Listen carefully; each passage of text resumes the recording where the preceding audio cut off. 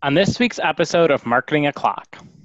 YouTube's new age-appropriate content strategy brings big changes for little viewers and creators. Local Google ads add new BOPIS pickup later for local inventory ads, but it might not help with Shep's pumpkin empanadas. Throw out your water cooler. You can now share the office drama around the new water cooler.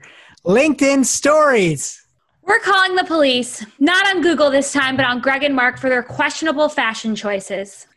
And find out the real reason why this podcast is free. You're the product. Google Web creators Justin Jewell has me wanting to join Moms Against Vaping. Oh, on today's show. Marketing O'Clock is your weekly dose of digital marketing news, a proud part of the Search Engine Journal Podcast Network. We record every week from the Cypress North Studios located in beautiful Buffalo, New York. Tune in to our critically acclaimed Famous Friday news show for insights, updates, rants, and much more as we cover the full gamut of digital marketing for you. If you want to follow along, just check out our show notes or head over to marketingoclock.com for all of the links from today's articles. And please subscribe so you don't miss a single episode. Hey there, I'm Christine Zernheld. AKA Shep. I'm Mark Saltarelli. And I'm Greg Finn. It's officially Marketing O'Clock. Here on September 25th, 2020. Remember, you can catch our Famous Friday news show each and every Friday morning.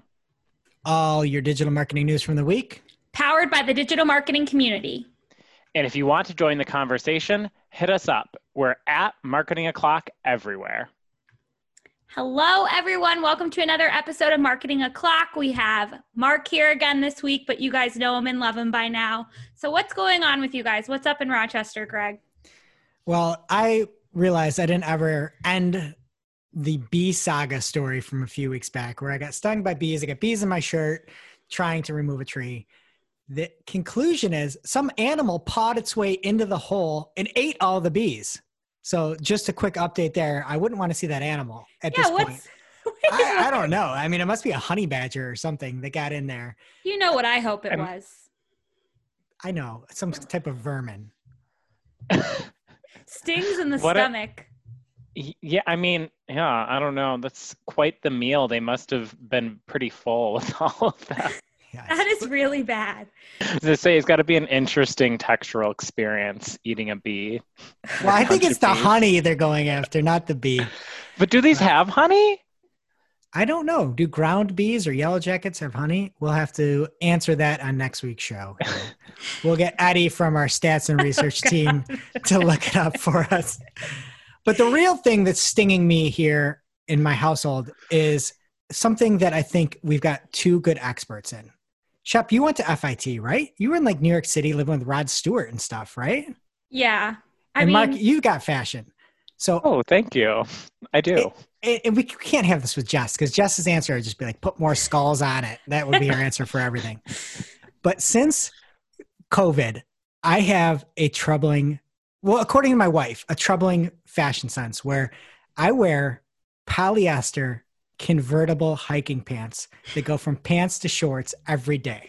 It's terrible. I thought those died in 2005. They're alive in the Finn household. And I want to know what you think about these. I have a Columbia pair. Oh my God, you're standing on your chair. Yep, I'm standing Don't fall. Do you actually unzip and wear both ways? When I'm hiking, I do. So if I'm hiking and it's hot, I go from pants right to shorts, and it's so cool. Okay, no. Hiking clothes are not meant to be worn in your everyday life. It's like those bad sandals too. Just say no. It's like, it's okay when you're 8, and then after that, you have to wear real pants. But they're so comfortable. I'm so embarrassed. And I think we should make you standing on the chair, the YouTube thumbnail. Done. I can stand on the chair too and show my Bryant Garvin. I think I've got the Groove Life belt here. The new Groove belt, formerly of Purple fame. Okay, well that was Fashion O'Clock. Thanks. So I did good, right? No. No, you should check out some tapered Adidas joggers. Those are the pants to have for home. Okay, Mark. Well, it's been a while since we heard from you. What's going on over there? So it's funny because I've also had some ideas with my fashion choices recently. And I've trying to be more bold because it's like less people to judge me. Also, I don't really care anyway. So something I've taken on recently is I'm trying to like make fanny packs a thing for myself. And I've decided that I'm Wait. going to be a fanny pack person. You're critiquing me? This is such a fashion show all of a sudden. No. So, I mean, I can go grab them, but I have like a nice Adidas one that's like this like black clear thing that like goes with my tracksuit. And then I have this really cool one from Filet that's like green and purple and it's awesome. I went hiking with it. We can add some pictures to the YouTube stream. So I love that. And then I've really been back and forth, and I'd like to hear some feedback from our fans and followers, is I've really been thinking about getting a mullet. Oh my God, I can't even handle this right now.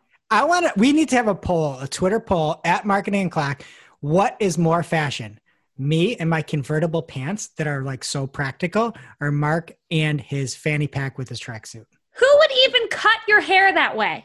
So I want to get like the modern mullet where it's like you kind of get like a tapered side and like instead of just tapering upwards, it tapers up and to the back. You just made up the term modern mullet. Google it. Is that like the Steve Belichick, like Bill's son? Or is that full mullet? I've never searched him on Google Images. Okay, well, before we get into the news, I was just going to say that I think it was last week we played the pumpkin game, and Jess was like, oh, these are all products you'd have in your fridge. And I was like, no, I'm not that pumpkin crazy. Well, this week I went to Trader Joe's. I did go specifically for the pumpkin pancake mix. And me and my husband like separated in the store. We were, grabbing our different things. We go to the checkout. I've got pumpkin, biscotti, the pumpkin pancake mix, pumpkin ravioli. I've got all this stuff and I didn't even realize I was doing it. When the pumpkin empanadas went across the scanner, you should have seen the look on his face. It was like I heard Pumpkin someone. empanadas? That sounds disgusting. How were they? I haven't had them yet, but run, don't walk to the pumpkin spice brioche. It's a loaf of bread. It's delicious. And I do not recommend the apple cider spiced beverage. It's like, it tastes like black liquor. It's just disgusting. And But definitely the review. cookies though, right? Apple cider cookies. The apple cider cookies are very good. So yeah, that's my Trader Joe's review for the week. Okay. And don't forget, guys, if you have a grievance to air or a spicy take to share, anything you want to get off your chest, our phone lines are open. Visit call.marketingoclock.com and leave us a voicemail, and you just might hear your voice on next week's show, and we have a great voicemail to share later. And don't forget, you can see our smiling faces over on YouTube. Catch the full show or just grab the main news in bite-sized bits with our Marketing Clock minis. You'll find it all on the Search Engine Journal channel. That's Search Engine Journal with no spaces. And please share the show. Give us a recommendation to anybody you think would also like this. Maybe those pumpkin aficionados that are also digital marketers out there. It makes this all worthwhile. And getting right into the news here, YouTube is making some changes to how they handle age-restricted content.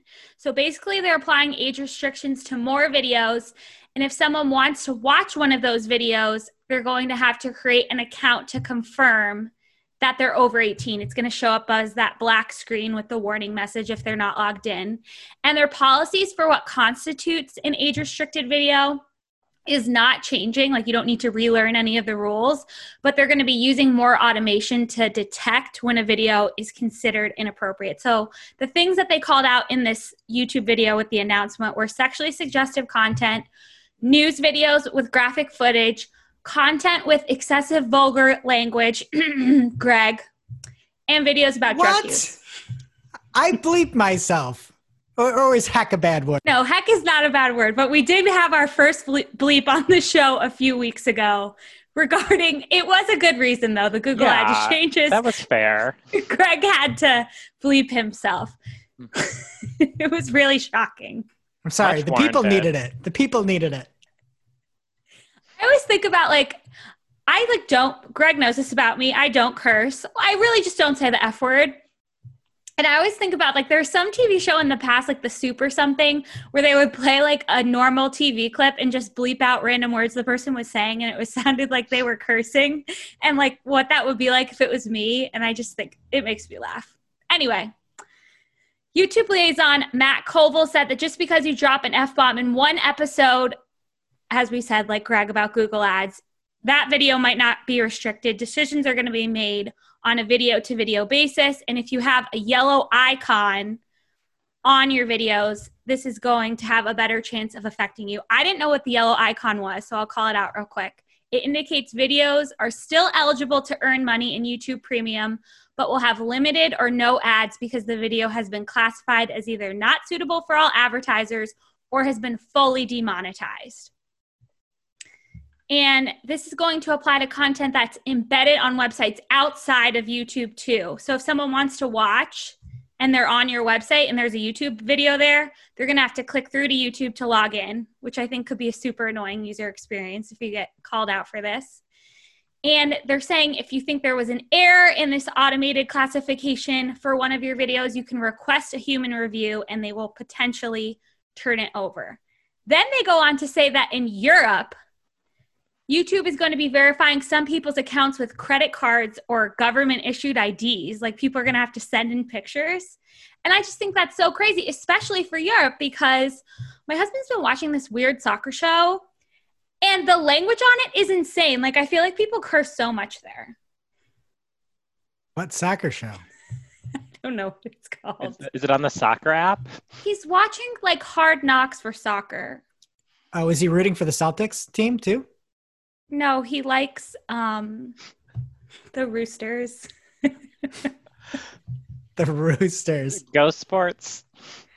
So I think the real moral of the story is I'm going to bleep one word out of yours, Shep, to make it seem like you said something very inappropriate. I knew you were going to do that. Podcast.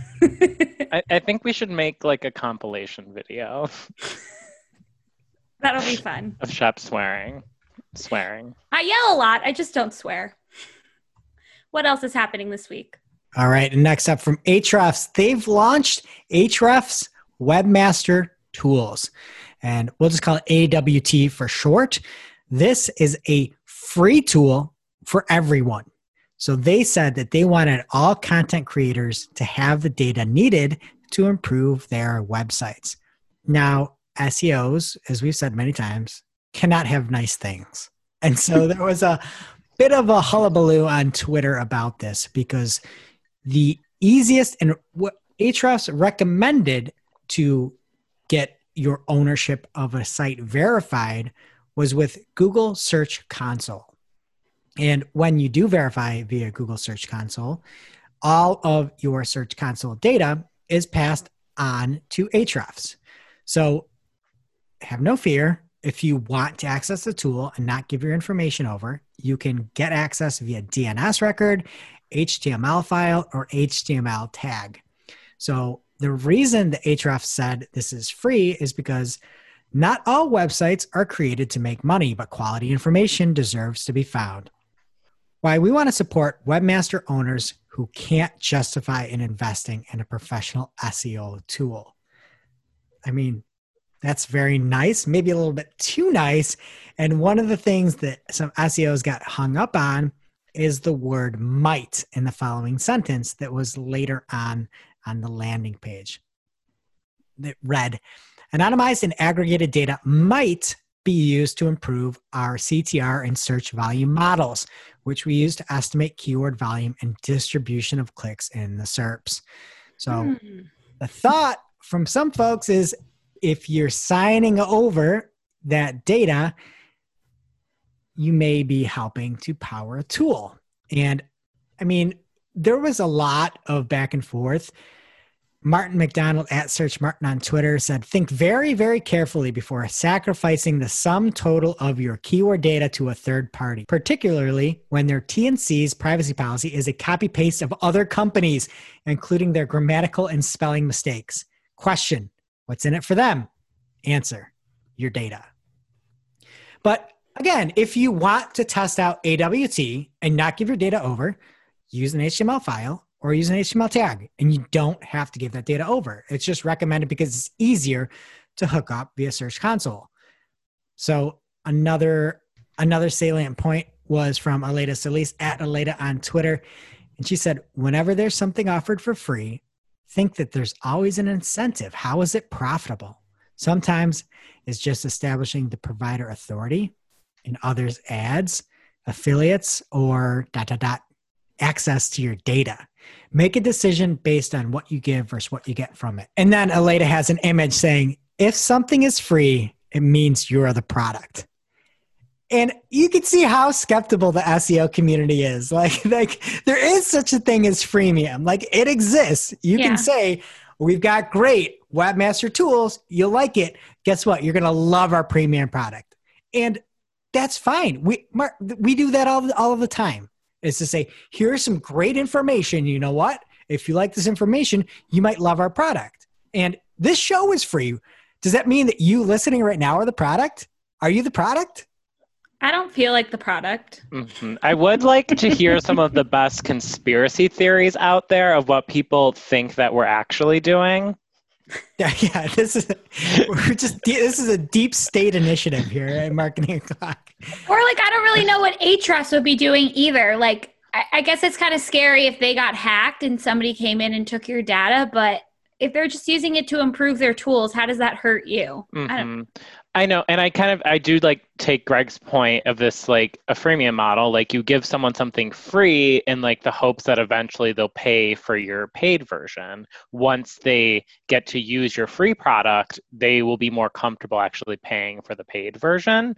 It's the same thing as if you're doing content marketing with an asset, get someone's information from the asset, then they're introduced to you for free, and then they might eventually pay for your product.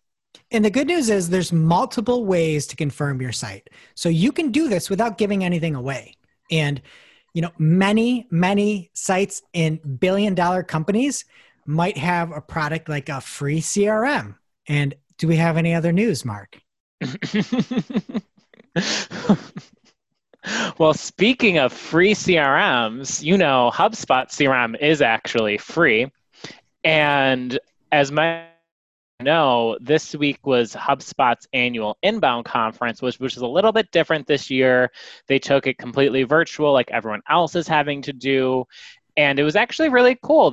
I participated. I'm a very big HubSpot advocate, HubSpot nerd. It was actually my first time attending inbound, even though I actually lived in Boston for 5 years. I never made it out then, but I'm going now that I live in Buffalo, and it's completely virtual. So that's just the way things work sometimes. But it was really cool. They had everything pre-recorded. You could go to things live, ask live Q&A. And they actually had everyone had an avatar, and you could walk around the conference and it showed where people were. So it was a little bit more of a virtual conference experience than we're used to. So that was really cool. It looked like The Sims. Y'all were gathering around certain They were parts. more like Mii's. I wouldn't like that. It was just a gimmick. It was fun. It really offered no value. It was just something different. And you could people were in Fenway Park and stuff. It was cute, but it didn't really do anything. But the only thing with work and sessions overlapping, I wasn't able to attend everything I wanted to, but luckily they have everything in a virtual library you can access for the next year. So I have to go watch some virtual recordings of some amazing speakers, like the one and only Andrea Cruz at Andrea Cruz 92 and AJ Wilcox at Wilcox AJ. And one of the things I did miss was the opening keynote from HubSpot founders Brian Halligan and Dharmesh Shah, but luckily I've been able to catch up on the news from a variety of news sources, like the likes of Kim Davis of Marketing Land. So big thank you to everyone who's been covering this and sharing out updates of everything going on at Inbound for all of us who can't be in 10 places at once. So as Kim talked about in her article, and as was announced from a social distance setting at Fenway Park, HubSpot announced a series of improvements to HubSpot Sales Hub that's really designed to make adapting to selling in like the new normal, as everyone's saying, easier. So first up, Chief Product Officer Chris O'Donnell shared a new commitment at HubSpot, which is helping brands move away from what they call bloated CRM software, which is really them ensuring that reps aren't spending more time on the technical nitty-gritty of updating CRM records than actually doing their job, which is selling. So that really took a big jab at Salesforce, which is the CRM leader. They're really the titan in the industry, and their software is awesome. It's really customizable, but it can also be really tedious for salespeople to update. The biggest upgrades that they're making to Sales Hubs that they announced at Inbound were first that they're finally introducing an enterprise-grade CRM. Their CRM has been known as something very basic. Again, it's free, but if you pay for Sales Hub and your enterprise, you now get custom objects that allow you to create and store different categories of information that are really unique to your business and has advanced permissions for allowing access to control all the way down to the field level, which is something that HubSpot's always been critiqued that enterprises need that their CRM hasn't offered, and is like why many people use Salesforce, because you can customize everything. They also have sales engagement tools that allow reps to manage tasks from any device, which is great. I think HubSpot does a really good job at making sure their tools are really accessible. They have a new sales analytics tool. And lastly, they have connected CPQ tools with different integrations with accounting solutions, integrations with NetBooks, QuickBooks, Online, Xero, and Nubox. And that's another thing HubSpot does really well, is that they integrate with a ton of different sales MarTech products very well, including Salesforce, who they're kind of going after here.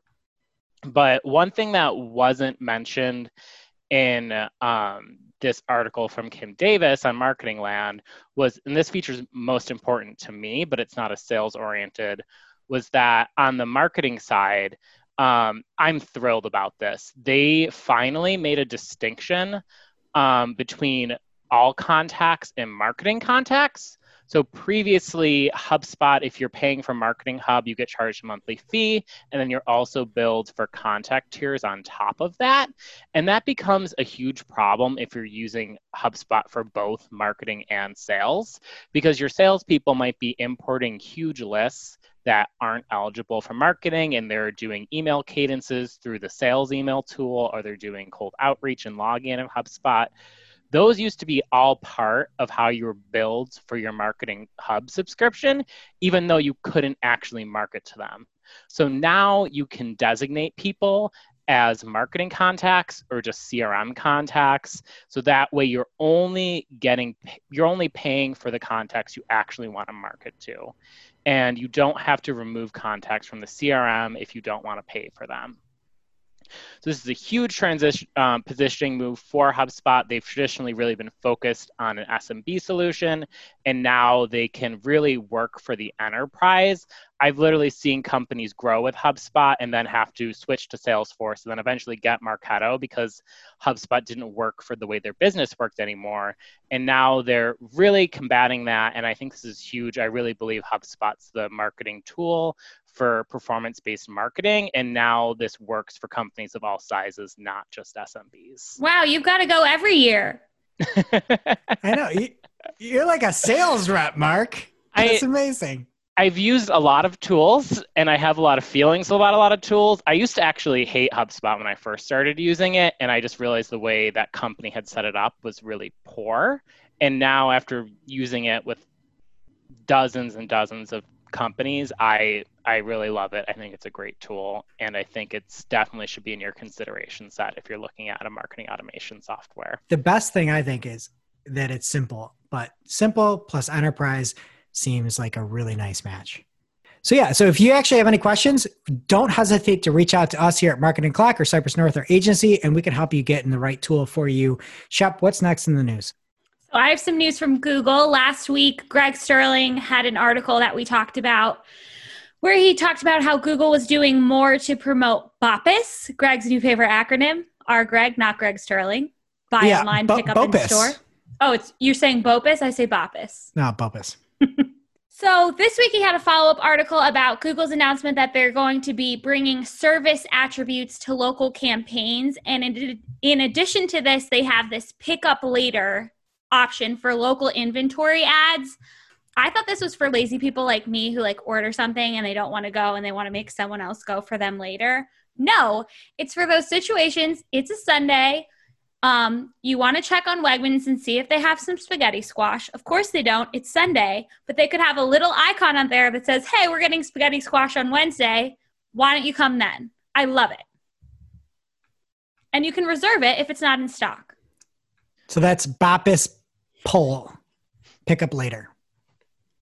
Why do you even bother? Bopus poll. I don't even know how to acronym right. What's wrong with It's me? like pick up on a later date, and it'll actually say on the ad, like pick up Wednesday. I think that's awesome. Oh, that's polled then. Whatever you want to call it. My only complaint is that I know that Trader Joe's will never use this.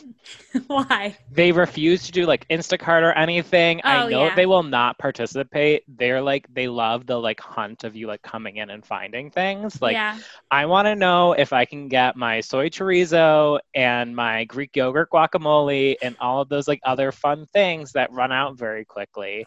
And instead I have to go there and find out if it's gone.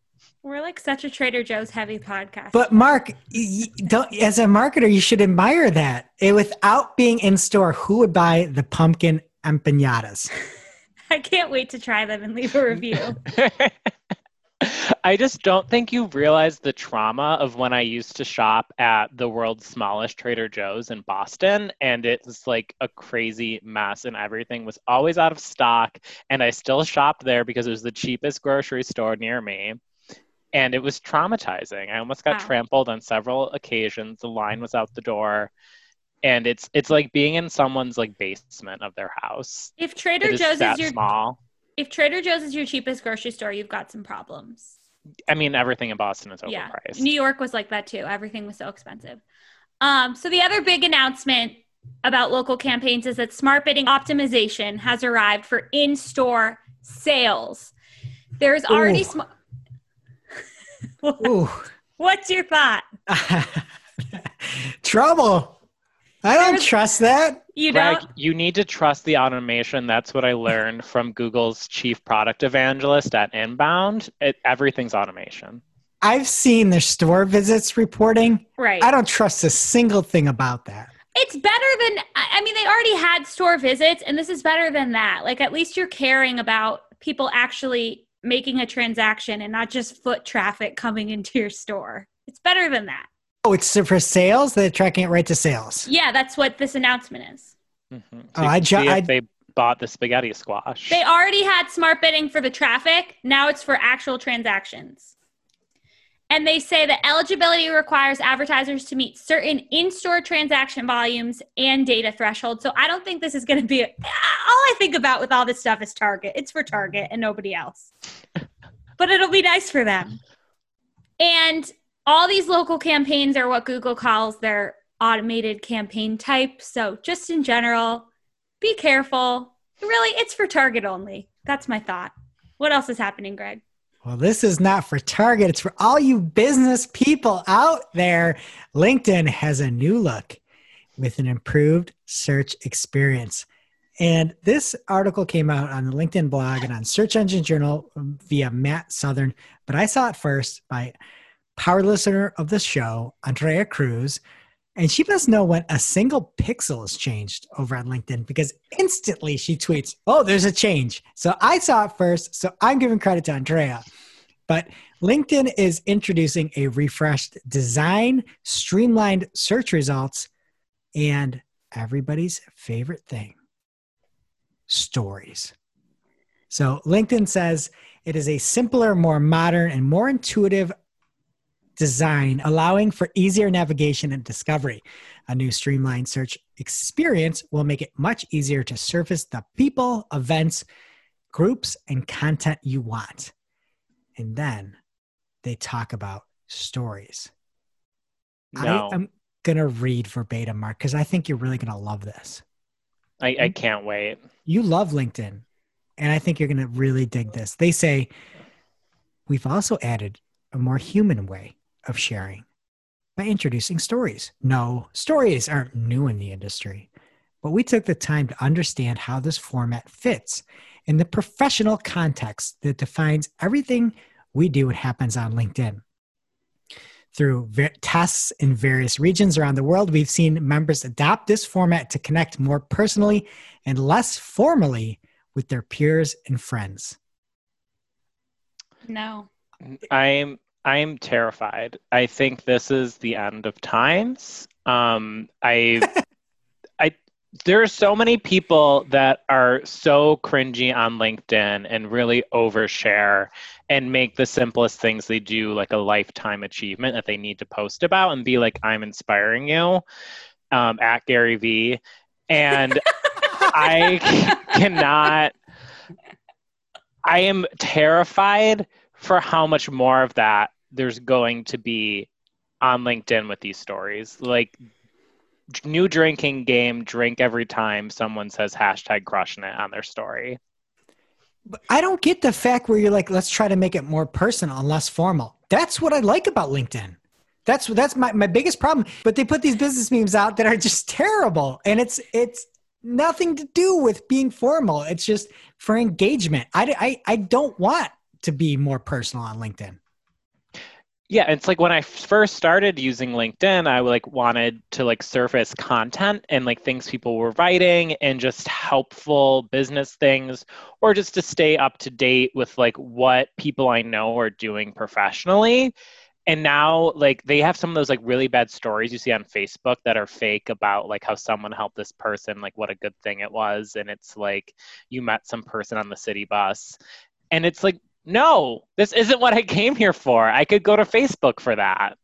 I know. Well, Mark, listen, this is why I think you actually might like it, because they go on to say one last sentence that is a banger. They say, in the COVID world, LinkedIn stories are letting people replace those essential water cooler moments. Oh my God.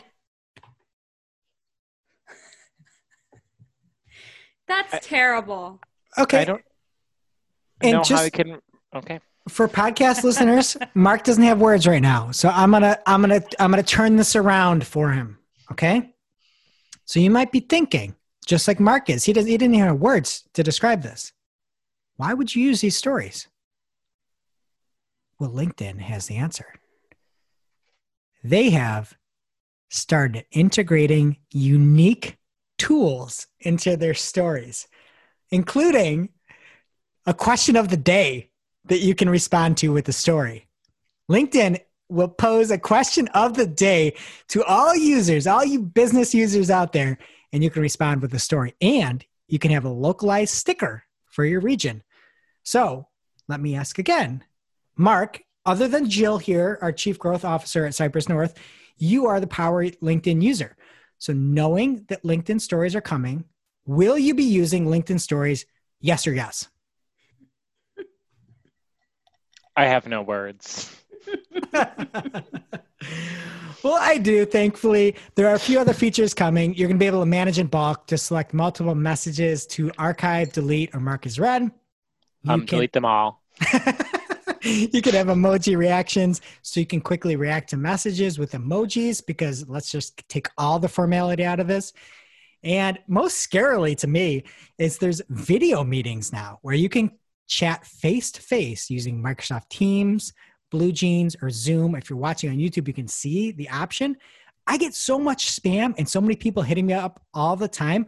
I could only imagine if I put a Zoom link in there or something, or I had a Teams link and somebody started calling me all the time. I don't want to see what these LinkedIn spammers look like on video. Terrible. Now it's time for this week's Take of the Week. This is a #fire digital marketing take with extra spice served up for you. We simply deliver the take for your consumption. We give no opinions. We don't influence. You make the call. And this week's Take of the Week comes from James Sepulveda at Real City on Twitter. And he writes, new keyword recommendation in a pest control account today. It's good to know that 2020 hasn't affected account recommendations, still as valuable as always. hashtag PPC, hashtag PPC chat. And it is a Google Ads recommendation for a pest control account where he is being asked to get extra recommendation points to add the exact match computer mouse term. This is textbook what's wrong with their recommendations and their close variants. I think it's great. And Mark, you should have taken the week too. You had this scathing tweet thread. I saw Sandra Bullock in there. It was. Oh, I'm saving that for later. Okay, good. We'll get to that. You'll see that later. But thank you. And now it's time for this week's ICYMI. This is just something you might not have seen. Maybe something that you overlooked. But you shouldn't have. ICYMI, people, from James Webster at PPC_Webster on Twitter, former Clocksker winner of 2019. He says, wherever you sit on the whole brand bidding debate, you can't argue with this data below. Greg Finn emoji. 11-week average without a brand ad. Paid in organic CTR, 36%. 11-week average with a brand ad, paid in organic CTR, 72.28%. Data pulled from SA360 for an exact match brand term. So you can't really argue with those CTRs, and you can't really argue with that Greg Finn emoji. And for all the listeners, it's the nerd emoji with the glasses sticking out. Yeah. Thanks, Shop. It looks so much like your Bitmoji, though. That's a whole nother conversation. Now it's time for this week's lightning round.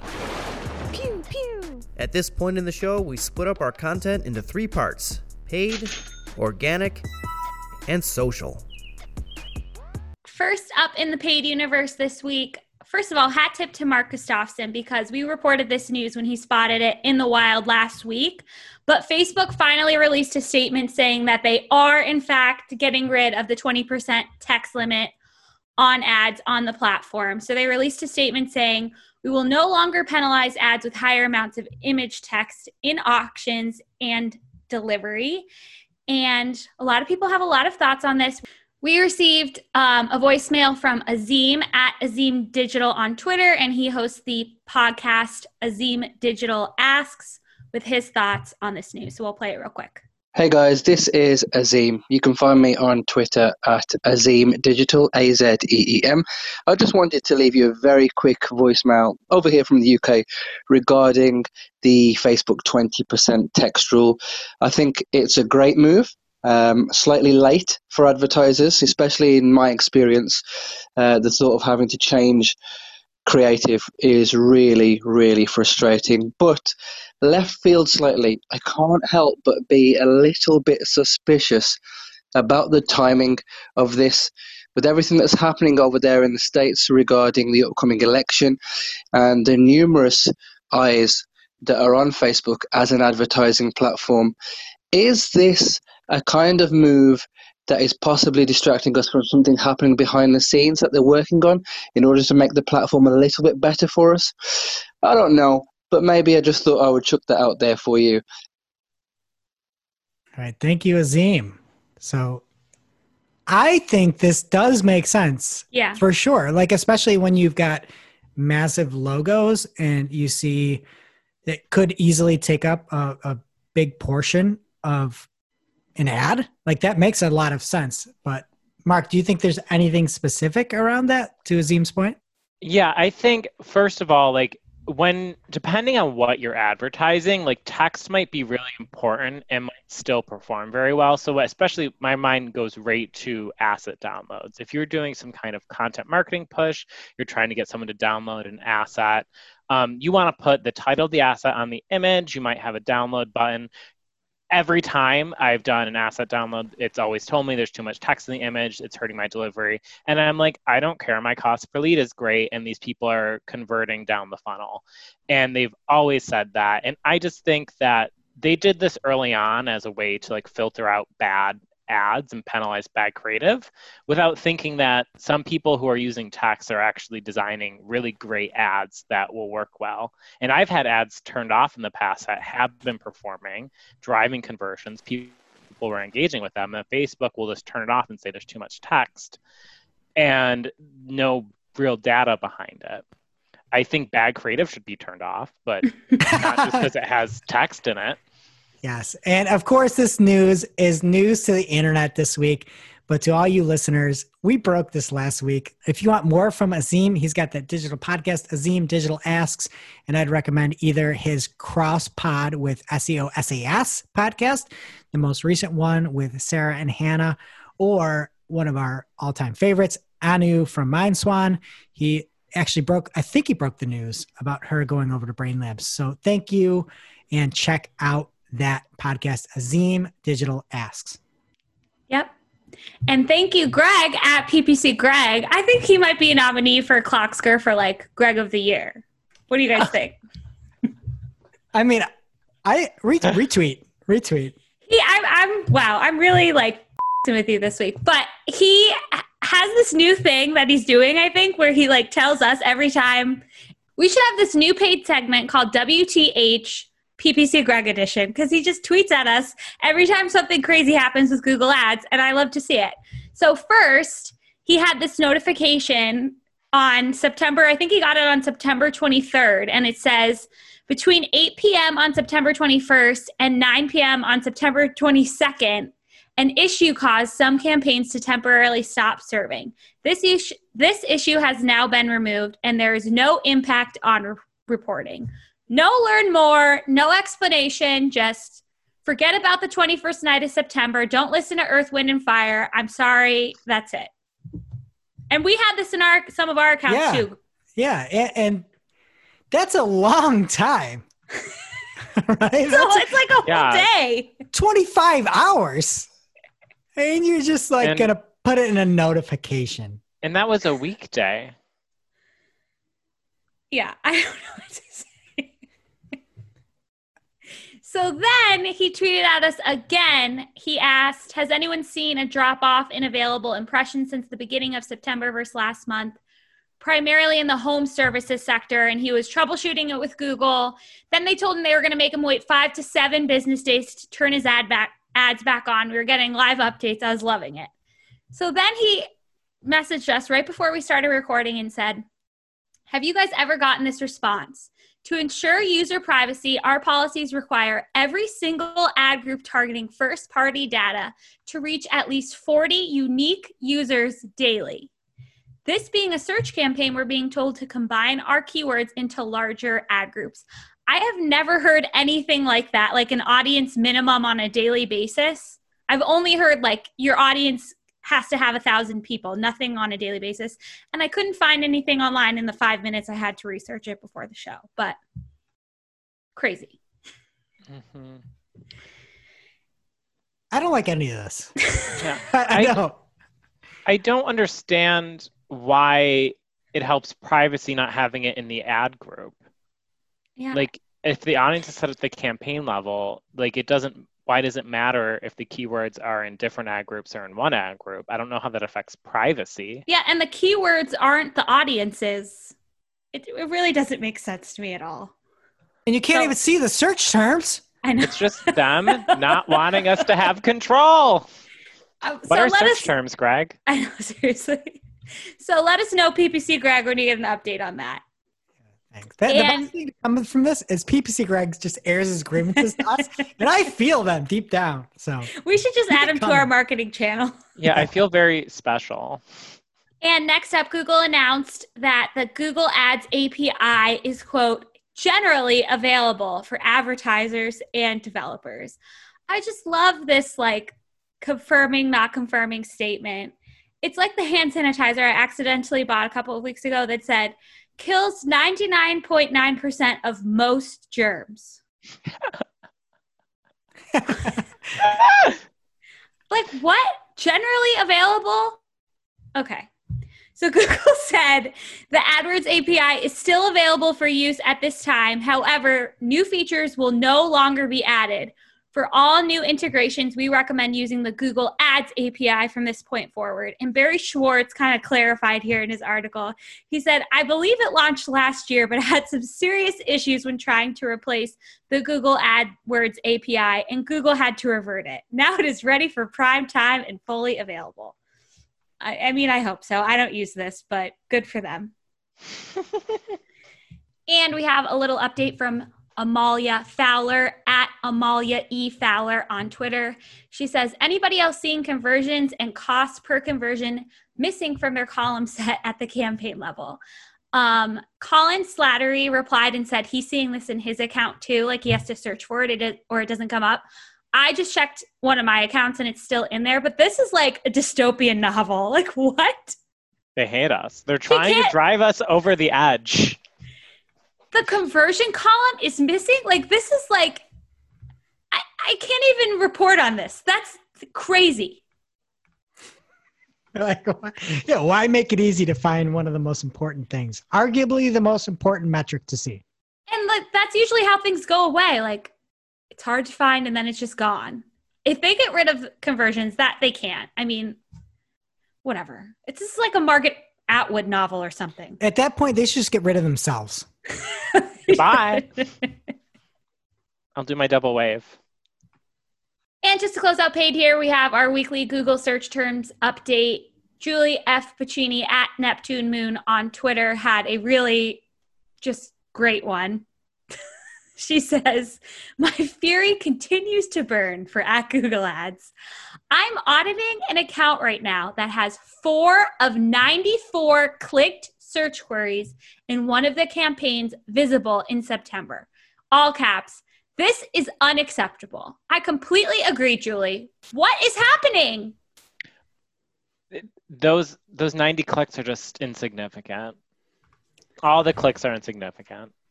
It's terrible. And this week's PPC chat actually addressed this. So if you missed it, that podcast I talked about before from Anu and MindSwan and now Brain Labs, you can check out the entire recap over there if you wanted to hear Google Ads advertisers whining about these changes. You can get the full gamut on that podcast. I'm really upset I missed it because I was doing inbound things and I feel like I should have been there.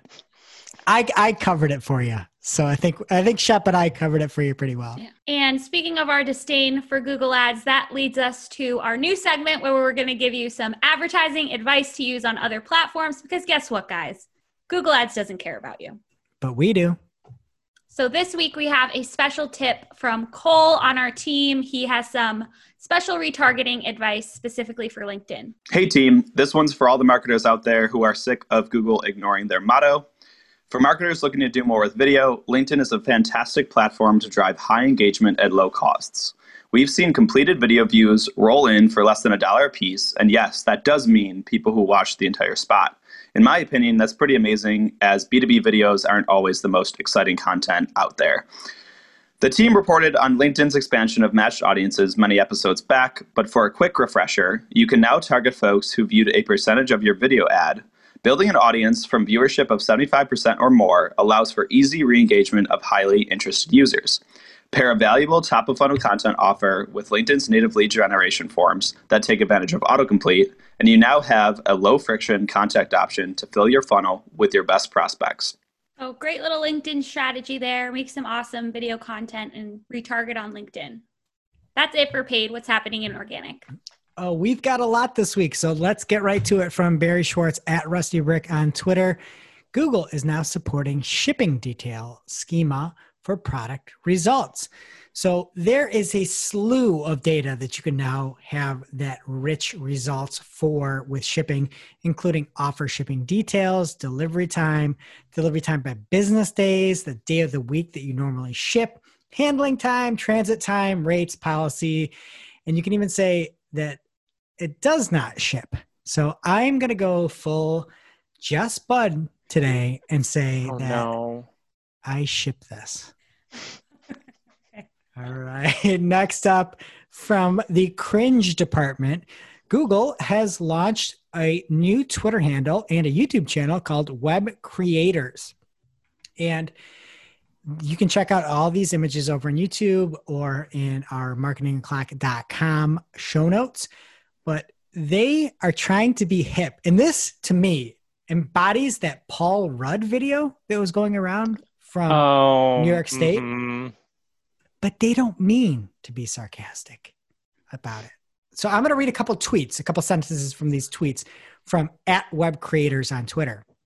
So Google says, so web stories are a thing now, but what exactly are they and what are they good for? @PBackus has the deets, DEETZ, period. Oh man, at least use an S. Then they say, pizza party. Scott from Scott Pizza Tour knows more about savory slices of za than anyone we've ever met. And he's got the website to prove it. Liking pizza is not a personality. Everyone likes pizza. I literally think they go to Urban Dictionary and find words and then shoehorn them into tweets. This was another one they put out on a heckin' Tuesday. They wrote, we know it's only Tuesday, but the Sunday scaries are coming quick, and @Vice made the perfect web story to get you prepped for a solid night's sleep. Why wouldn't you post that on Sunday? A bot is writing these. A bot is writing these. They just learned the word Sunday scaries about going back to work. That's it has to be it. They just learned it. And like, I don't care if it's Tuesday. We gotta go. I have such secondhand embarrassment from this. I can't. Okay. Well, if you are embarrassed for that, they got a creator on. And so Google Web Creators put out a hot or not with the host of the show, whose name is literally Justin Juul, Juul, like the e-cigarette. And Justin did a hot or not with the creator, and they hot or notted things like the Google Calendar. Here's a little listen. Okay, so now I want to shift into this like hot or not thing, since this is sort of fashion themed. First one's super easy. Blogs. Hot. So if you like that, you can just stop listening to this show and head on over to @webcreators on Twitter, because there is a whole lot more of that. And it's a whole lot more not. This is the most I've ever been convinced to join Moms Against Vaping.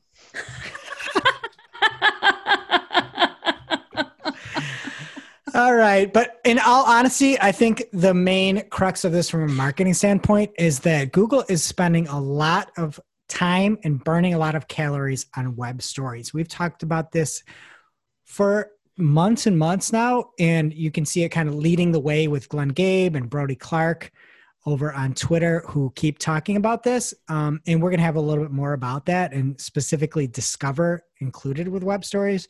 So where there's smoke, sometimes there's a fire, right?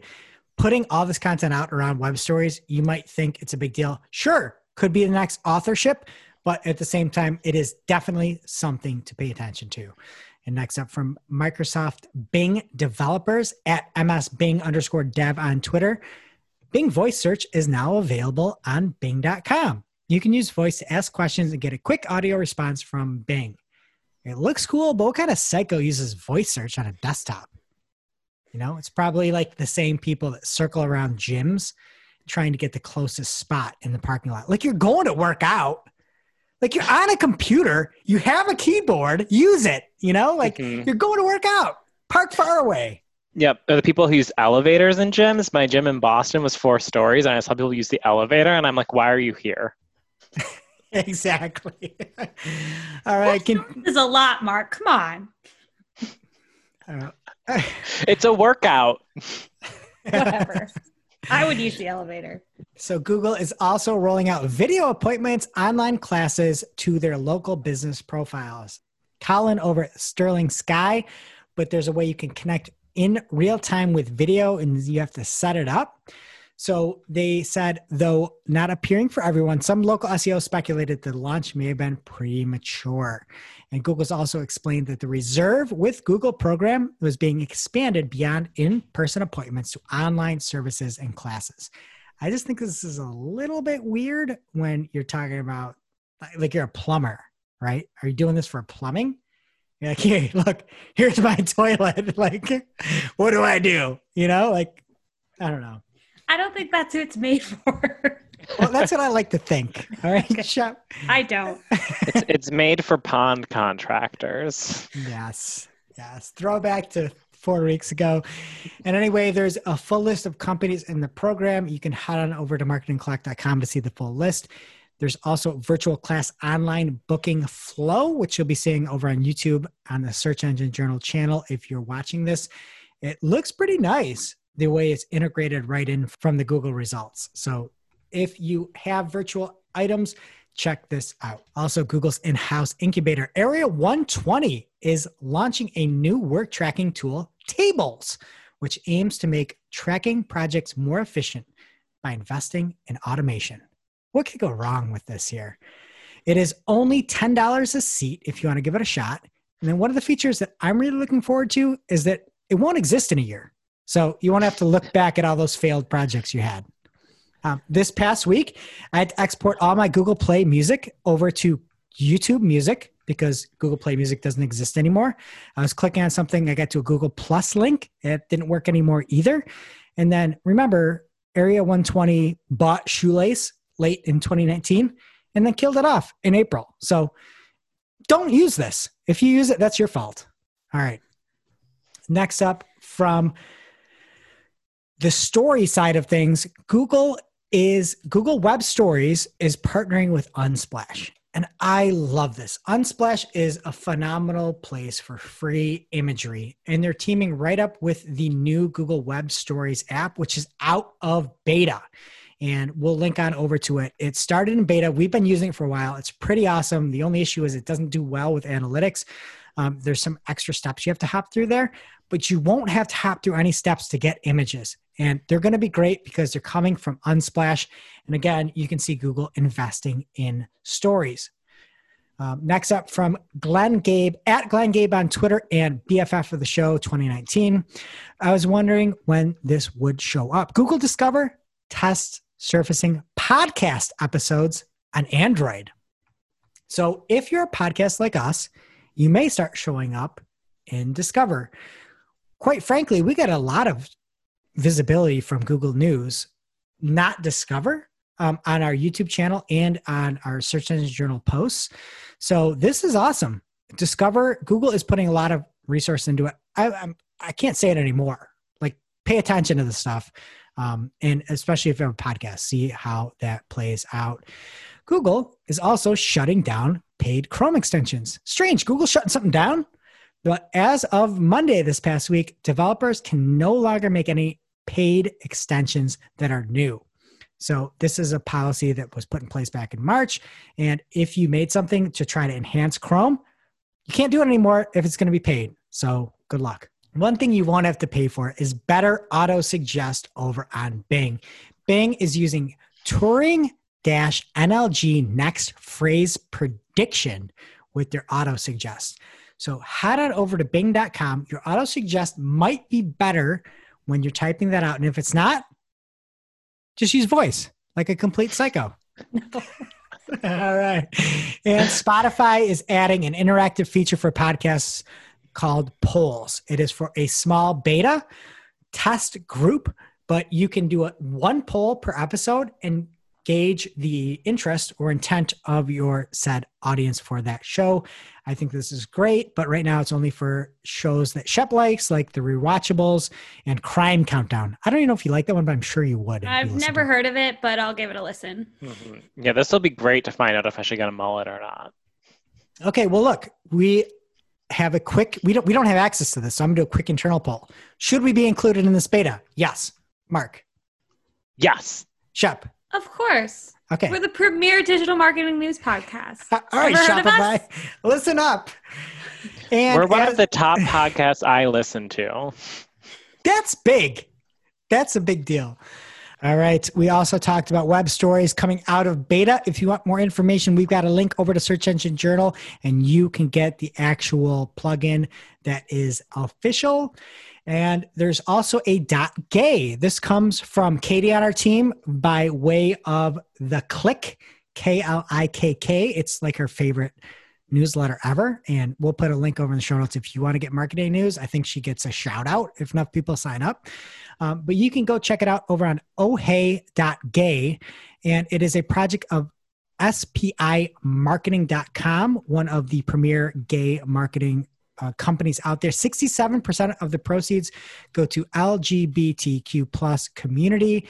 And there is a very specific protocol that you have to do. It's a very inclusive, very positive message around this. So if you do support that and want to have your own custom branded URL, that is now eligible. There was a lot of blowback, people trying to stop this. It is here. It is not able to be stopped anymore thanks to SPI marketing. Next up, Google Maps gets a COVID-19 layer. Like it. What does that mean? Not hot. In the words of Justin Jewell. Not hot, Google Maps. Totally 2020. But you can see like the hot spots. Like if you're in like a district, you're like, oh, this is red. This is red. Like, don't drink the water. That's kind of like creepy, like tracking health stuff in Google. I don't know. Sometimes we're taking this stuff too far. All right. And Quibi is exploring strategic options, including a possible sale. How about you just close it down by now? Yeah, no. Quib, bye. So sad. Like, no one asked for this. So, there was no worse time in history than launching during a pandemic. So that is it for Organic Mark. What's happening in social? Well, I really want to dive in here and get into the social news we've all been waiting for. I know everyone has been on the edge of our seats here, but it actually happened. Starting this past Sunday, Chinese-owned TikTok and WeChat apps were barred from the U.S. following a weeks-long effort of U.S. and Chinese authorities attempting to come to some sort of agreement. As broken by Ian Scher, Queenie Wong, Alfred Ng, and Carrie Mihalcik of CNET, the official statement from U.S. Commerce Secretary Wilbur Ross was, "At the President's direction, we have taken significant action to combat China's malicious collection of American citizens' personal data, while promoting our national values, democratic rule-based norms, and aggressive enforcement of U.S. laws and regulations." Wait, so it is banned? I thought it wasn't. Well, wait till the next story. Let's pause. So, Shep, I know you're really emotional, and I really want to get into this before anyone starts planning a funeral for TikTok, starts figuring out going onto that other video app. What was it called? Byte? There's a lot. Yeah. Before everyone goes over there. YouTube Shorts. Reels. So before you start going into that, just remember the drama never stops there. This really is the never-ending story, part 3. But I'm just dying to know what happens next. I know what's going to happen next. Whatever we report on, it's going to be the opposite the next day. That always happens in Marketing Clock. Okay, Mark, what is it? Well, from our lovely friend Andrew Hutchinson at AD Hutchinson at Social Media Today, the Trump administration actually approved the Oracle TikTok deal, meaning that the app will have a future in the U.S. after all. Oh, thank God. So, but it's not official yet. So a consortium group led by Oracle submitted a proposal for takeover of the U.S. operations of TikTok. And Trump shared verbal confirmation that he agreed to the terms of the Oracle deal, but it has not been finalized. So there was a yes given, but nothing is officially legally signed. The ban has been extended to September 27th. So they have until then to actually get this finalized, and we don't know all the details, but we do know a few things. First, Oracle will become the trusted technology provider for the app in the US, meaning they're going to be the people hosting all of the user data, and it will be kept completely separate from TikTok's Chinese parent company, ByteDance. And unlike we've talked about previously on the show, ByteDance will actually retain some ownership of TikTok in this case in the US. what it will have is TikTok will have a separate board of directors in the US, and that will all have to be approved by the US government. And it will have to include a former NSA or CIA official of high rank, which I think is good for user data protection. That also kind of raises the red flag as like, okay, is the US government now using TikTok data? Like, what's going on there? But that's another hole to get into. And then Oracle will have a 12.5% stake in TikTok in the US and will be the cloud provider for the app in the United States. Walmart's going to take an 8% stake, and they'll be participating in the development of the app's e-commerce functionality in the United States. Lastly, TikTok Global is committed to establishing a new US headquarters for the app, which will have 25,000 employees, and they're going to make a $5 billion contribution to setting up an education fund in the US. I know where they should put it. I know where they should put it.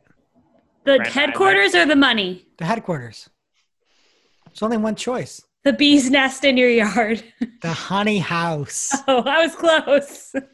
Okay, how do I end the meeting?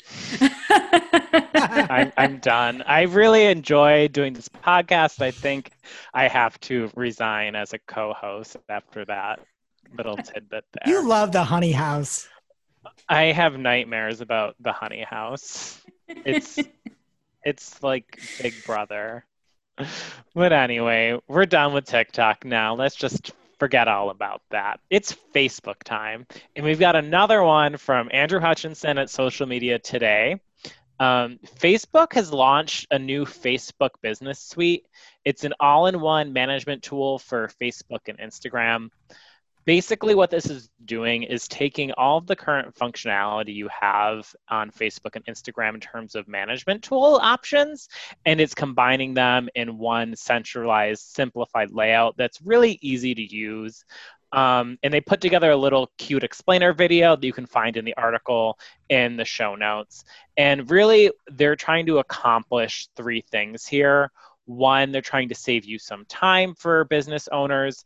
They're giving you better management tools for managing your Facebook and Instagram posts. And you can post to Facebook and Instagram at the same time, and you actually get like a scheduled layout for when your posts are going to post. It helps you stay up to date. And this kind of comes on the heels of Facebook Messenger and Instagram Messenger, you having the option to combine them. Now you can combine them from the management side as well with this new business suite. So you can get all of your Facebook and Instagram messages, notifications, other alerts all in one place. So you can really stay up to date easier and see how your customers are interacting with your business on social media.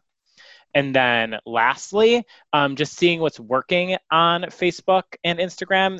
All of your metrics are in one dashboard for both platforms, so you can see how your customers are engaging. And a much easier view that's really targeted towards those SMB and small business owners who need to be on social media, but they're definitely not social media experts, and they just need something that's easy and effective to use. So the main goal right now is to centralize that and simplify it for those SMBs, but over time, they hope, and this is a direct quote, they're hoping that this business suite becomes the main interface for businesses of all sizes who use Facebook, Messenger, Instagram, and surprise, WhatsApp's going to be included as well in the future. Oh, great. Andrew Hutch coming in clutch with yet another one. Oh my God. Yes. Yes. Jess is, when she's listening to this 2.5 weeks later, she'll love it. I'm glad I can bring future Jess some enjoyment. Facebook has expanded Rights Manager to detect copyright image use across Facebook and Instagram. So this is building upon their existing IP protections and the Rights Manager tools they currently have for video that were first released in 2018. Facebook says, we're introducing Rights Manager for images, a new version of Rights Manager that uses image matching technology to help creators and publishers protect and manage their image content at scale. Page admins can submit an application for content they've created and want to protect, and Rights Manager will then find matching content on Facebook and Instagram. If you want to file for rights manager protections, you can go to facebook.com/rights_manager/apply. And there's a little form there. You just fill it out and then you upload the image or the video asset that you want to protect. And you'll get a notification whether or not you qualify. And then from then on, you'll get notified if someone, and they'll be blocked from being used. So I think this is a great idea just to protect your IP, because once you put something on the internet, everyone can grab it and reuse it. I think this will be great from people steal jokes and memes. So every time you have a fun joke, you put an image, make sure you copyright that. I see that a lot on Twitter. I wish they had it. I thought people were allowed to do that. You have to give credit where credit is due. The meme lords don't like the theft. Only E-Bomb. What is that? E-Bomb's world. I went to high school with them. Okay, I'll look him up after the show. Next up, Pinterest has finally caught the viral disease sweeping social media. Stories. Oh. Glad we get to talk about more stories after we had the fun ones from LinkedIn. So according to Anthony Ha of TechCrunch, at Anthony Ha on Twitter, Pinterest has officially released new story pins in beta to a select group of US creators. Now, Greg, I heard you sigh, but before you go right to complaining about stories like I just did and like how I always do, I want to give a small, very tiny piece of relief knowing that Pinterest stories actually have something different. According to their head of content, creator, and Hope Feed products, David Temple, story pins are designed to show you how people are trying new ideas and new products. This means the features and intent are dramatically different, in that different meaning different than stories on other platforms. They point out two key differences. Story pins don't expire after a set period of time, and they can remain relevant for months even at a time. And the idea is to save it for later so you can see how to do something rather than to simply like it. So an example they gave is you might use your story to share out a list of ingredients and someone can save that. And then they have that list of ingredients they can click through. It's not really a story. I appreciate what you're saying, Mark, and I get it. Why don't you just have video? Yeah. Why don't you be the maker video site or I've got design video? Why does everything have to be a story? It's ubiquitous. I don't know. I hate it, but at least they're different. It's not like when Instagram stole stories from Snapchat and did the exact same thing. They're just doing it 4 times later. They stole it from LinkedIn at this point. And then just added it to Facebook and Facebook Messenger. Facebook Messenger was the most egregious. I can't wait for LinkedIn stories. I'm just going to go all out over there. I'm terrified. Mm-hmm. But this does signal a first for Pinterest and kind of a shift. So previously, if you're posting to Pinterest, you were linking off to another site. And this is the first time they're actually giving creators a place to like directly share and upload their own content rather than resharing content that's published elsewhere. So hopefully this means they're getting more tools for people to directly publish content on Pinterest. And this beta is also accompanied by new engagement analytics features that are available to anyone who has a Pinterest business account. Last up in social, just in time for Halloween season, Twitter is rolling out a new feature that is absolutely giving me the creeps already. Voice DMs. So after rolling out audio tweets in iOS in June, something no one asked for, they didn't have enough. Twitter is now experimenting with letting people record and send voice messages via their DMs, with Brazil being the first test market. That could really be very creepy. I don't want anyone's voice DM, but it also is what we do with our voicemails on the show, so I shouldn't talk. Mm-hmm. Yeah, and great point. And just for that reason, with this coming out, I want to remind everyone to go in their settings and make sure that only people you can follow can message you, so you aren't getting creepy voice messages from strangers, because that was the first red flag in my head. I do not want that. That is terrifying. Alex Ackerman Greenberg actually took to voice messaging appropriately enough to make the announcement and say that we know people want more options for how they express themselves in conversations on Twitter, both publicly and privately. Those options are not voice messages. Those options are editing my tweets. Thank you. Oh my God, that is such a... Please let us edit tweets.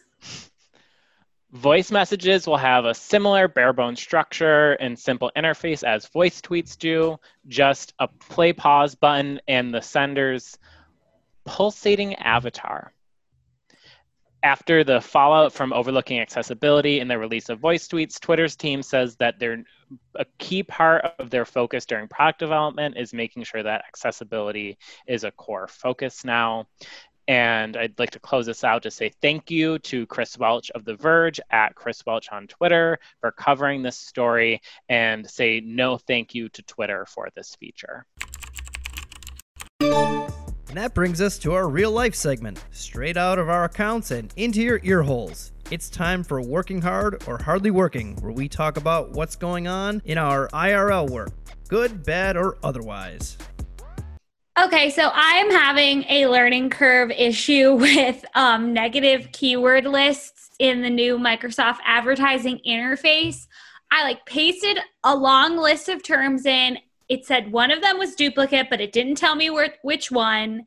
I couldn't see the other ones in the list, but then I refreshed the page and then they were there, which it's just very messy and confusing. So they need to do a bit of a better job. Can we talk about what people are really talking about? You're trying to negative out Ben Franklin. How dare you? What can I say? I mean, I told you I don't like glasses. Or wood teeth. What about you, Mark? I have finally had really negative things happen to my accounts from the search term changes. Previously, I had just been observing the loss of search term data, but for the first time, it's actually hurting one of my clients since this change has been announced. And recently, I had these 2 campaigns in my client's account that we've been running at $150 a day since March. And both of these campaigns have a lot of broad match modified keywords because they are a startup, they're in an emerging industry, so there are not a lot of core keywords. So broad match modified is really important to them for both discovering new keywords that are relevant to people looking for their product and also showing up for those niche queries. And all of a sudden, we're not getting conversions from those campaigns, even the highest converting broad match modified keywords. And they're suddenly limited by budget, and the recommended budget is now $600 a day, where it had been running fine at $150 and rarely spending that full budget a day. And that was a huge red flag to me that something was going on with their matching. So I looked into it, and one of their top converting broad match modified keywords was spending half the budget of the campaign. And I went to look at the search terms, and I could only see 20% of the search query data for that one keyword. Criminal. And I'm like, why am I spending so much money on this? And it's really sends a red flag to me that Google has really loosened match criteria we've seen it happen for close variants, and now we're seeing it happen with broad match modified. And while it's been a pillar for this account, I unfortunately had to pause almost all the broad match modified keywords in the account because they were suddenly spending way more than they have previously, and I can't see what they're mapping to. So we're going to have to use Andrea Cruz's negative mining strategy with using Keyword Planner.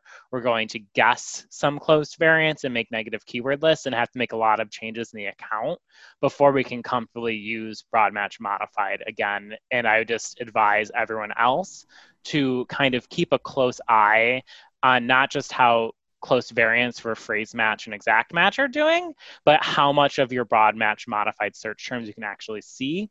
And big red flag if campaigns that have been running fine for a long time are suddenly constricted by budget. So, and look at the thread. Look at the last tweet in Mark's thread.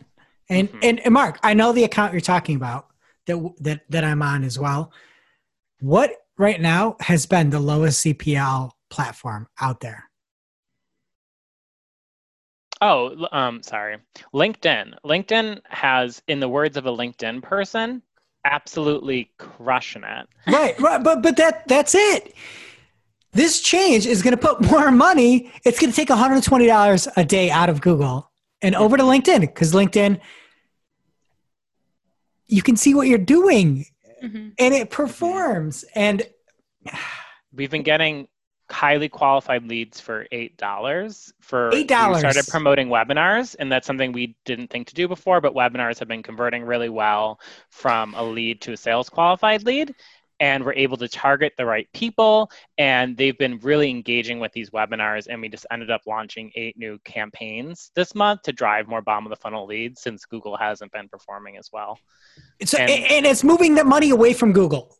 And it's not to say we wouldn't want to spend it there. It's to say we don't know what we're buying, and we could see 20% of it. What do you want us to do? That's why we're trying to help people get off of Google Ads until they care about us. Mm-hmm. And they're going to see, like, I literally paused 1/3 of the keywords in the account.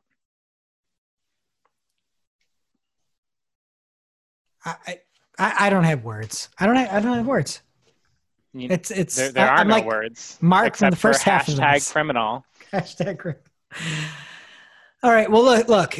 You have our word here at Marketing Clock that we are working on helping you become better at other platforms other than Google Ads. So stay tuned. We've got a new Marketing O Talk coming up. It should be in October. It's going to be phenomenal. And we're going to help you do better outside of Google Ads if you are a Google Ads only advertiser.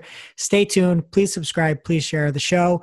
One good thing I'll say about Google, though, in my hardly working hard, was the fact that in-market audiences came for shopping. We have a client where we get a good amount of transactions online, but a lot of folks that we market to already have reps and pick up the phone and call. And for that reason, we do a lot of enhanced CPC for them. And because of that, it is an e-commerce B2B company, and we've done in-market audiences, and the initial results we've seen on shopping campaigns have been completely on point. So we need more data. We need to get to that, make sure it's statistically relevant. But for now, we added all the different business and industrial terms for this B2B client. And then we started going through, and now we're observing the B2C type in-market audiences. So if you do shopping, check out the in-market audiences. So far it's only been around for a week, but we are seeing really, really good correlation with those audiences. Now it's time for this week's WTH. Misguided. I'm like, who does that? Just get rid of it. I'm over it. Where we rant, rave, and roll our eyes about a trending digital marketing topic. What are we coming to? Honestly. See what had us asking. WTH. This week. This week's WTH comes from Robert Burnson at Bloomberg, and it is a really spooky one. Facebook is being sued regarding new reports that the company was spying on users through the unauthorized use of their mobile phone camera in the Instagram app. Reports surfaced in July that Instagram appeared to be accessing iPhone cameras even when the people weren't actively using their phone, like it just said it was on. And Facebook denied the reports and blamed a bug, which it said they were correcting, for triggering this problem. But I don't know if I believe them. And it was brought to our attention by Power listener and Power contributor Andrea Cruz. And she says, wow, can you imagine? And tweets the story. And I don't know if she's being sarcastic enough, but I think she was. Like, yes, I can imagine. They're so shady. Yeah, and if it was a bug, you would report that. You're like, bug fixes, install this update, we fixed this problem. It's so creepy. And my favorite response was actually Jess. She said, knowing a lot of people scroll through their IG feed while they're in the bathroom, this is particularly terrifying. Which is so true. Like, it's just so creepy. I hate this story. Mm-hmm. But if they saw in the bathrooms at our old office, I honestly feel bad for them. Yes. All right. And on to our grab bag, our segments. We have an uncool tool, and this is one of the first ones that we've ever had. And it comes from Andrew Loke, at Andrew Loke on Twitter. And he says, the things people brag about, I was waiting for it to be a joke, ... And there is a company out there, and they said last week, Fluency became the first advertising platform on planet Earth to leverage Google optimization score recommendations through automation rules. Here we are 1 week later, and our average partner has improved their optimization score by 10%. MCC wide! Exclamation. Explanation. What is happening? Somebody needs to talk to this guy. As a practical matter, this means agency clients and in-house market efforts are experiencing better results for their ad dollars. Exclamation. Does this person know that optimization score doesn't mean results? A. B, does this mean that it's just downloading the Google Ads app onto everyone's phones? Because that's 5% of your score. And you should be able to raise your optimization score in 1 minute by just accepting them all and get to 100. That's terrible. Okay. I want a tool that gives me 10% less. I want 10% less optimization. Yeah. And Andrew went on to follow up and he said, I even checked out the blog post in good faith. It just contained a GIF of them enabling auto acceptance of the various recommendations MCC wide. Go search partners. That's terrible. Everything is search partners, maximize conversions, random auto-applied ads. Maximize clicks. Let's just add in computer mouse like James Sepulveda said. Get rid of this. You doing this MCC wide is it.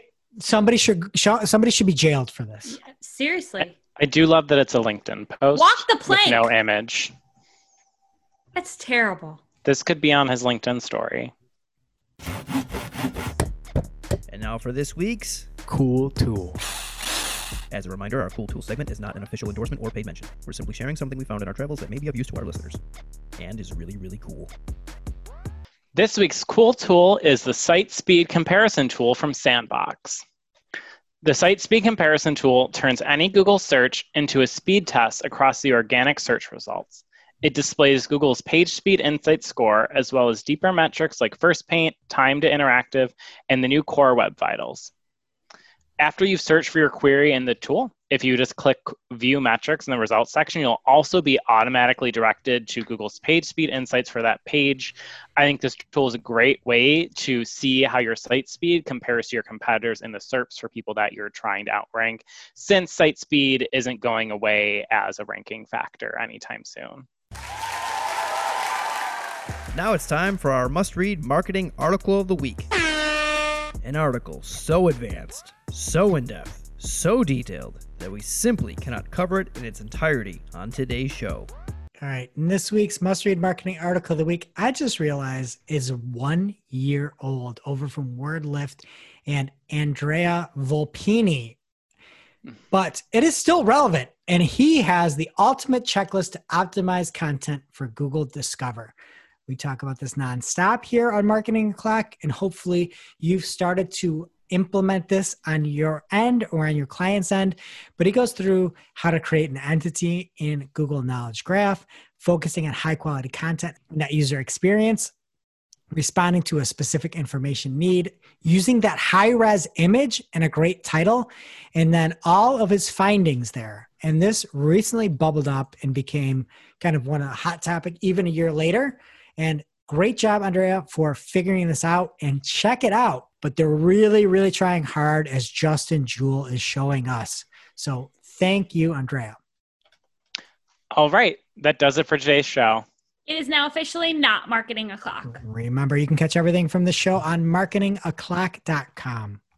While you're there, please be sure to subscribe so you don't miss a single episode. And we will see you next week.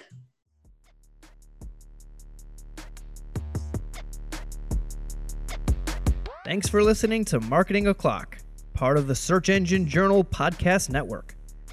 If you're looking for more information on today's topics, head over to marketingoclock.com for links to all the articles that we covered, And please be sure to subscribe so that you don't miss a single episode.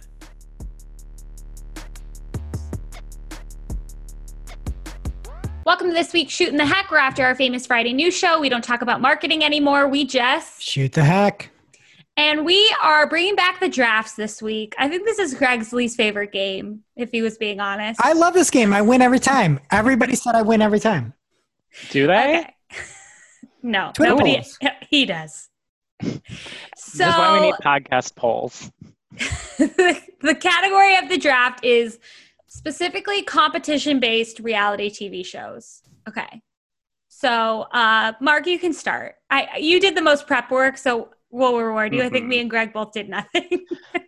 I'm going to start to make sure that I get the claim on this. What I think is the best reality competition show of all time and is really kind of paved the way for a lot of other reality competition shows and has the most iconic host of a reality competition show. Can I guess? Yes. The Masked RuPaul. Singer. No. What the Greg? What? I don't even know who hosts that. Is it RuPaul? No. Oh. America's Next Top Model. Oh, okay. You want to be on top? No. I heard she's doing a Smize. terrible job at her new gig, though. What was her new gig? She made She's herself. hosting. Yeah, she's executive producer of Dancing with the Stars and fired the host and made herself the host. Like, what a Tyra move. Wow. Don't besmirch Tyra. And I Smize heard- and Don't. Tooch. She also She teaches invented at. words. She teaches at Stanford. Okay, I don't even want.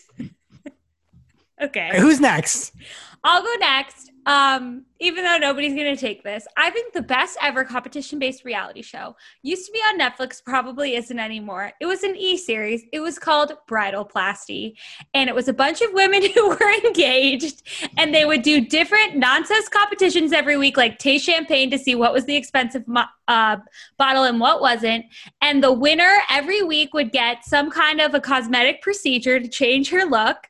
And then at the end, the full winner got like a full facelift, her whole body transformed, and her new husband wouldn't even know who she was. And it was one season, it was canceled. Is this the worst list? Is this the worst draft? I can't imagine why it was canceled. Everyone needs to watch it. No, nobody watched this. But watch, again, this is a draft, so I go across the board. I do full spectrum. So I'm going to go with the most popular competition and one of the most entertaining. Even I can watch this. My wife's watching it, although she just tells me to shut up and kicks me out of the room, is The Bachelor/Bachelorette. That is my number one pick. And then my number two pick is I like sports. And when sports were gone, there's only one sporting competition that could get me through everything. And it was the Real World Road Rules Challenge. And that challenge would have been my first pick, but I had to go with The Bachelor because it was the biggest. There is no better competition than the challenge. And Fred on our team and he's the only person that watches it in the office. And I love talking challenge strategy with him. The real sport, the challenge. I'm surprised you didn't take the challenge first. Okay. And I also thought if I took The Bachelor, people would say it didn't count, but whatever. Could be classified as a romance reality show. My next selection, I know you guys wanted to pick this. I'm sorry I'm snatching it from you. It's Guys Grocery Games. It's the best show on television. It makes every trip to the grocery store more fun because you're like moving your cart around like you're on it. They do such good challenges. The talent, you just can't beat Guy. It's great. Mm-hmm. For my next pick, I'm picking a deep cut. I recently saw that someone classified it as the worst reality show ever made. And it's called Kid Nation. I've heard of this. I used to watch this with my friends, and we You were did? obsessed with it. And I have rewatched it once. And the premise is a group of kids from the age of 8 to 12 are sent out into the desert to inhabit a ghost town that had previously failed during the 1800s, and they were going to try a second time. The kids are split into 4 teams, And each week they compete in different challenges, and the results of the challenge decide whether you will be in the like aristocrat class where you get $4, if you're in the shopkeeper class and get $3, and you're in the cooking class, which gets $2, or if you're in the laborer class, which has to clean the latrines, which you get $1. What is Also, this? It's literally Lord of the Flies. It Greg, is. I'll send you a YouTube video. It's insane. And Bad parenting they nation. also they also didn't fully equip the town. So the first episode they get there and there's only one outhouse for all of these kids. So then after the challenges, the leadership, like the 4 people who are not elected at the beginning. And one of them is famously like a huge brat, and it's hilarious. And she just says deal with it to everything. But they have to choose between something fun and something responsible. So they have to choose between an additional 7 outhouses and a TV. And they also have a Kid of the Week, and the Kid of the Week selected at the town hall and gets a gold star, which is worth $20,000, and a call home to their parents. No. And you also get the How do option you to remember leave. This is a this bad in such pick. This is a detail? It was on terrible 20 pick. years ago. This is awful. Oh, no. All right. Okay, What else? well, I mean, I'm not going to beat that. It's Mark's pick again, though, right? No, I thought we were doing 3. He is 2. Oh, sorry, Mark. You're right. Oh, I can't okay. count. So my last pick is this was a surprise reality show, also had only 1 season, and it's called the 70s House, and it was on MTV, and all these people were casted, and they thought they were going on like Road Rules or like Real World, and they show up and it's a house that is like set like it's in the 70s, so it's all 70s technology, furniture, decor. And they all have to give up all of their clothes and like modern cosmetics and technology and dress like they're in the 70s and talk like they're in the 70s.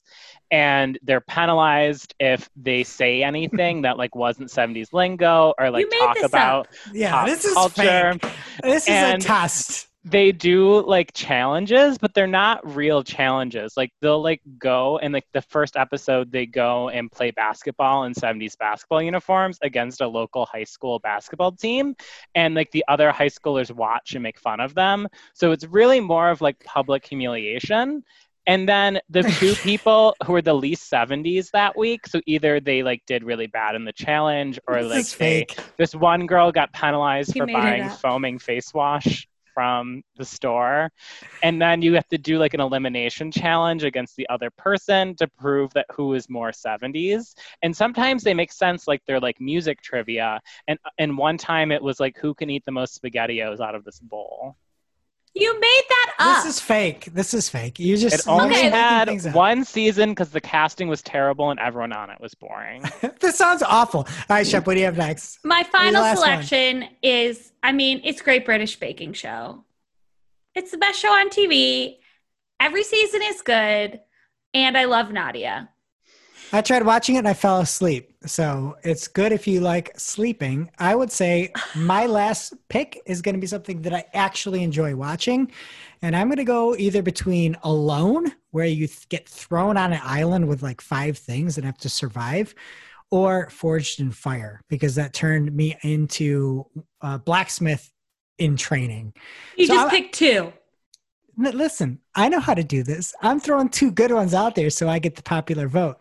And I'm going to go with Forge and Fire because I like learning how to make things. And it's a little extravagant and a little bit rushed, but still pretty cool. Okay, Mark, so review your list. What were your 3 fake shows? By Greg's logic, I should read all 12 of mine so people know what I had researched. No, you're 3. Read 3. My list is America's Next Top Model, Kid Nation, and the 70s House, all of which I enjoy watching.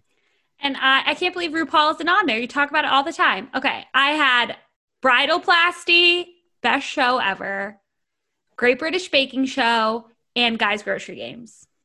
And I have The Bachelor, the Real World Road Rules Challenge. And in my debate between the 2 final ones of Alone and Forge and Fire, I have Forge and Fire. Okay, Greg's disqualified for picking 2. Mark's disqualified for making them up. And I win. We'll see you next week. Bye. I never lie.